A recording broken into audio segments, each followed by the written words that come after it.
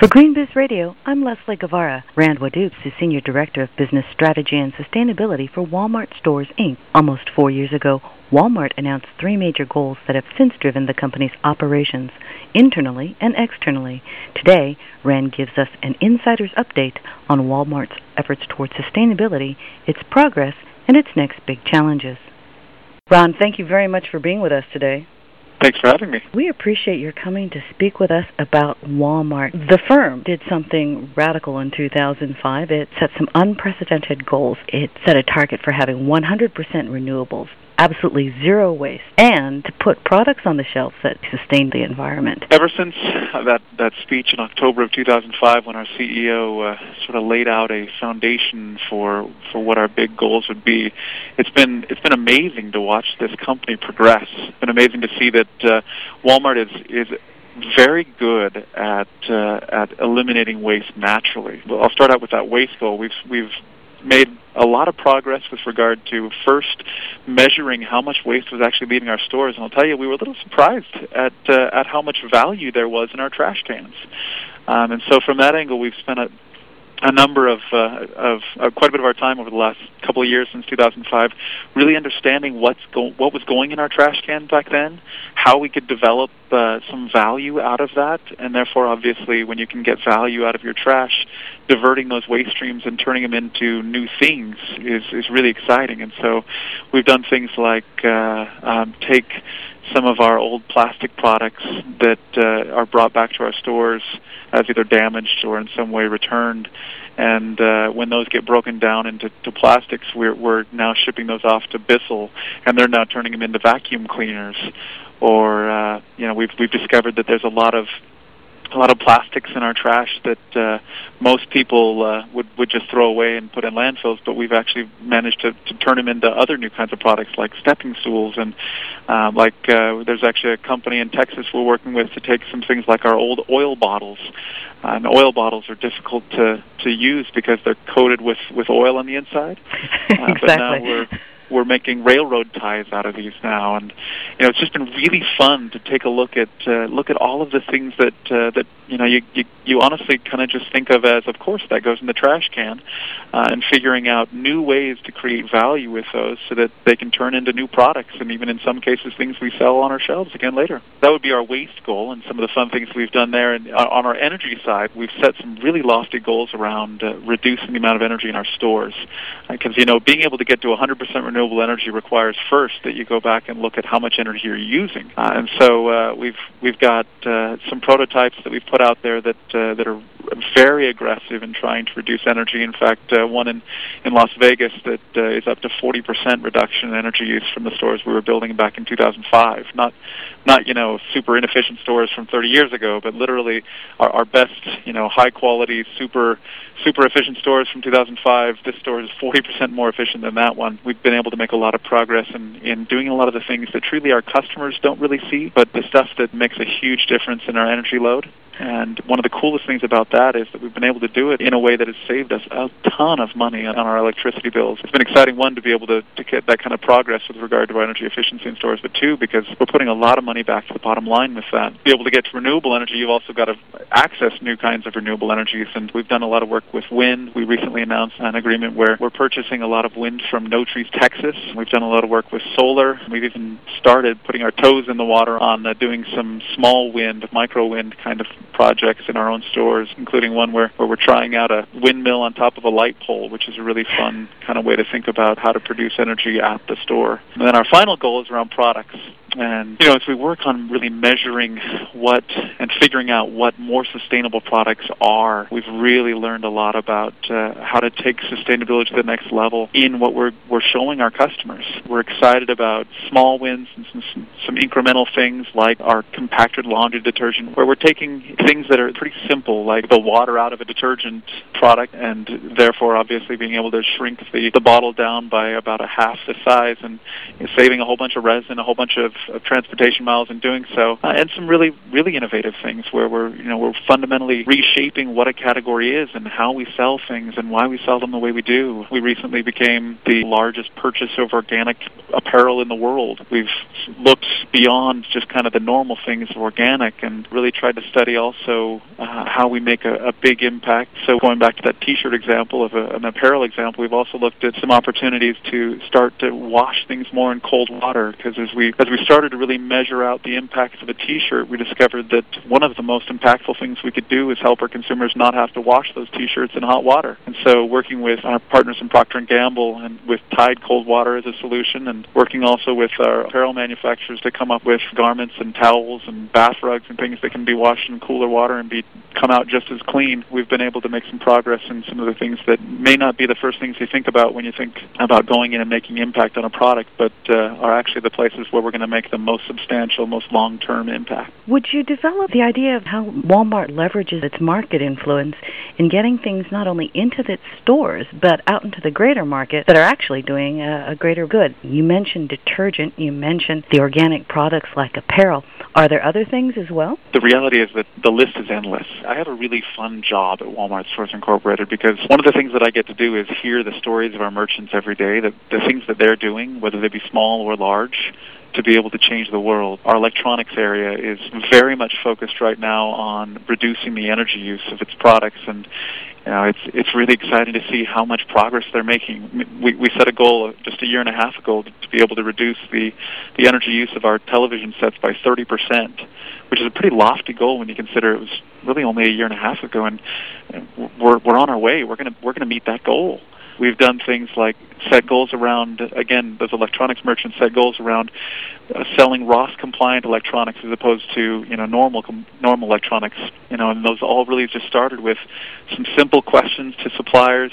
On the one hand, I'm really proud of our buyers for the questions they're asking and for the decisions that they're making with regard to their categories. But on the other hand, I'm really excited and proud of our suppliers. They've really stepped it up.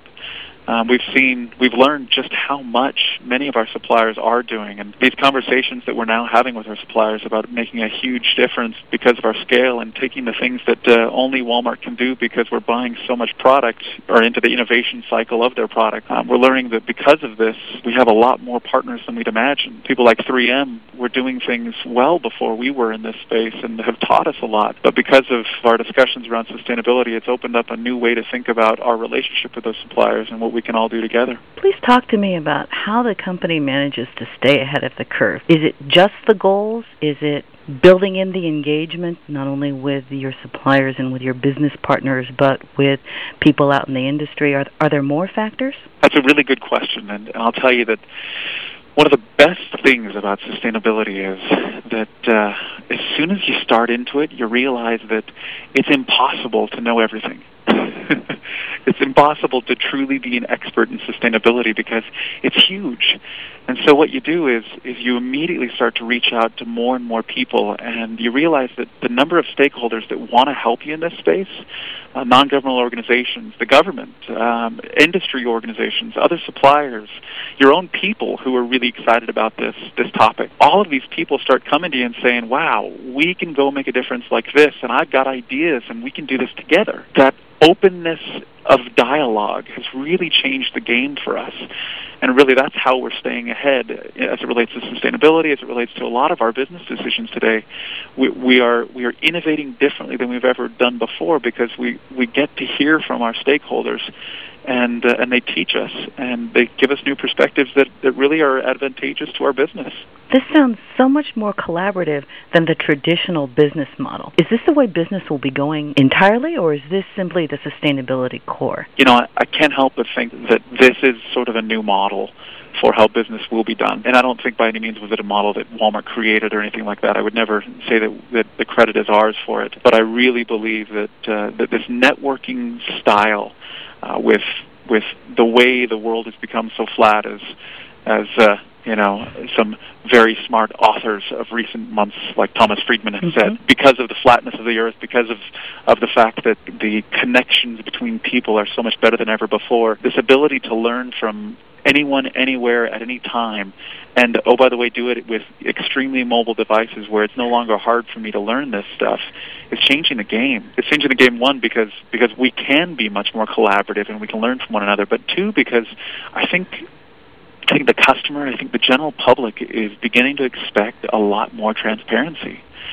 And that transparency in how you do business and why you do business that way is going to make it so that people feel much more comfortable sharing. A good example of late is, two good examples actually, is Patagonia and the way that they set out their footprint chronicles. If you haven't seen these, I'd recommend you go take a look at them.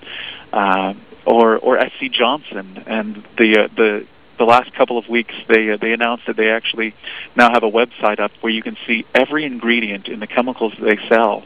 And actually, just a couple of days ago, Lay's announced that they were going to start telling you where their bags of chips are coming from and where the potatoes were farmed.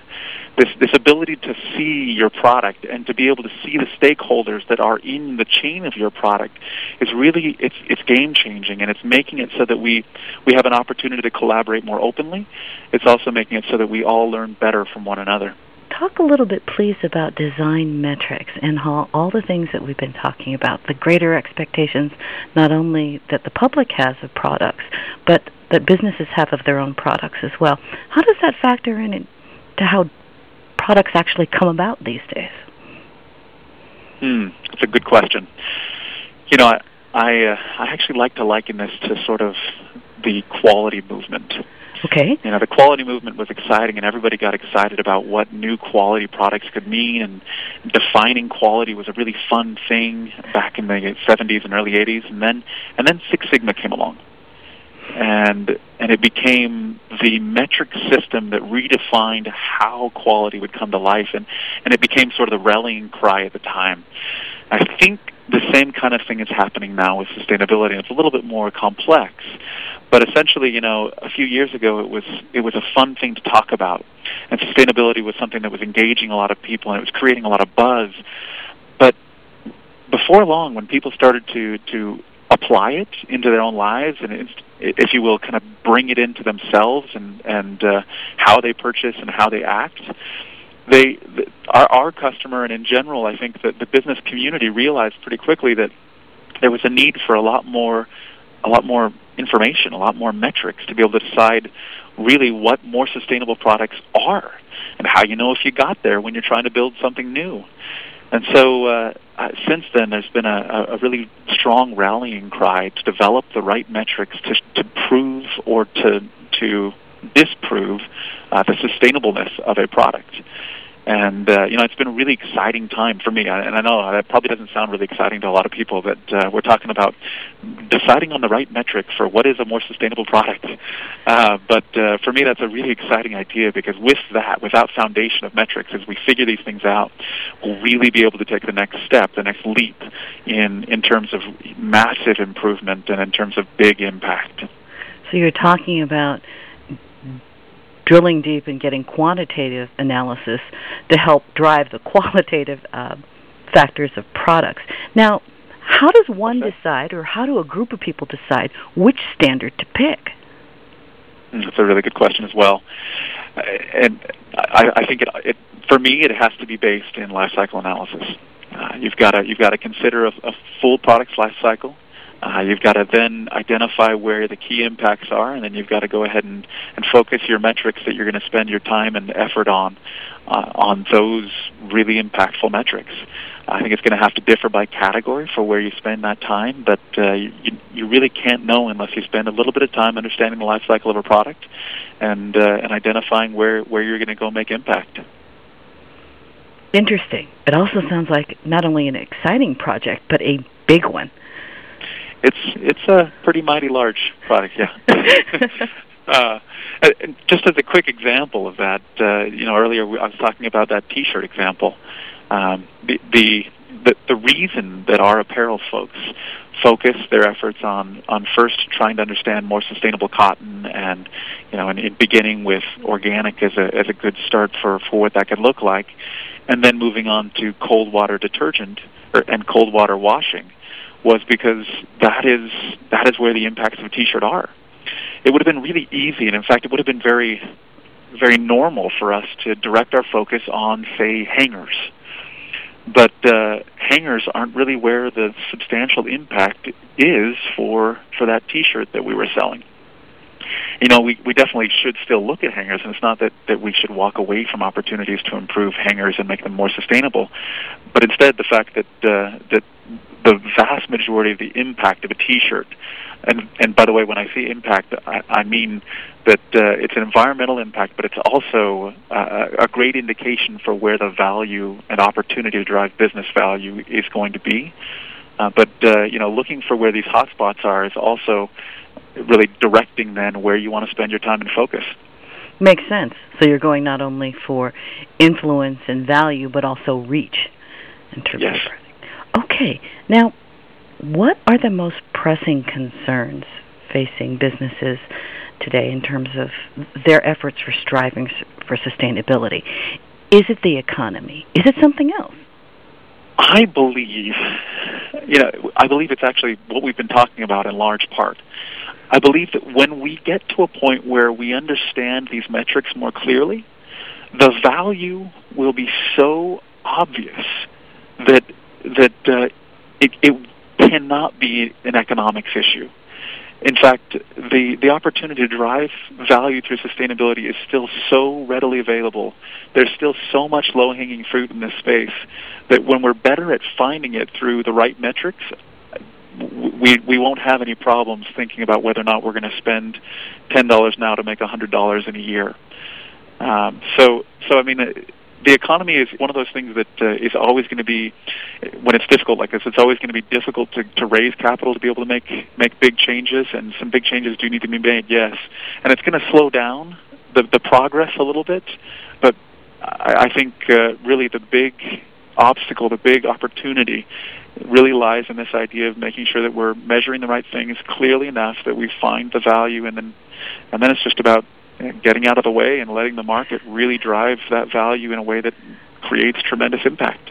It's important that we, all of us, are continuing to make sure that this is something that is part of everything that we're doing, as opposed to being sort of its own special activity. And we can integrate sustainability into the way we do business as opposed to making it a separate function that's slightly different from the way we do business. When we can take it into the way we make decisions on a day-to-day basis instead of making it be that thing that is a nagging concern that I keep trying to remember to get back to but not really want to deal with today, you get so much more from it. One last example, we've tried to do this in our business, especially with our people, over the last couple of years through our personal sustainability project, where we've gone out to our stores and our associates all across the U.S. and spent time with them and helped them understand what sustainability is and helped them understand how to activate it in their own lives.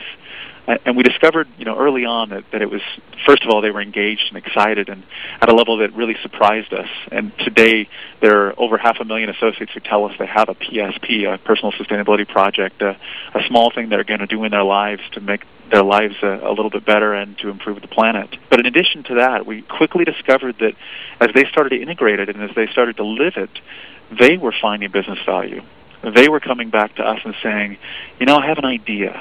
What about our opportunities to help with the issues around declining seafood populations in the U.S. and can we do some things differently to be able to affect that? And what about the fact that in the back of our stores our Coke machines have lights on when they don't need to? In the backs of our stores, our associates don't need those lights on. Let's pull out those lights. And we did, by the way, and we calculated the savings of pulling out the lights of all of the Coke machines in the backs of our stores, and it was about $1 million in savings, electricity savings.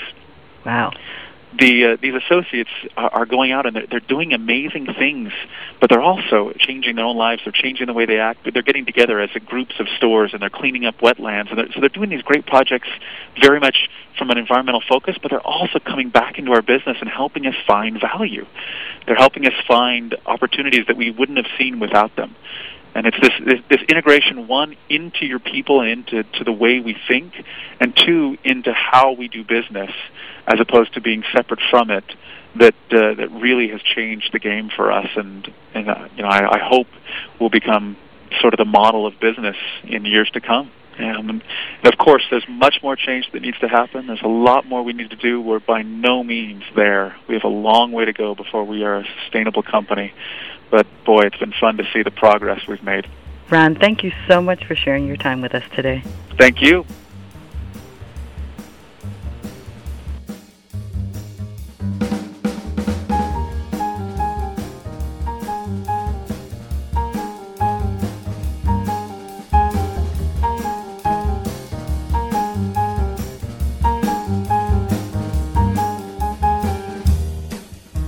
You've been listening to Green Biz Radio. For the latest daily news on business, the environment, and the bottom line, and to sign up for our free newsletters, visit greenbiz.com.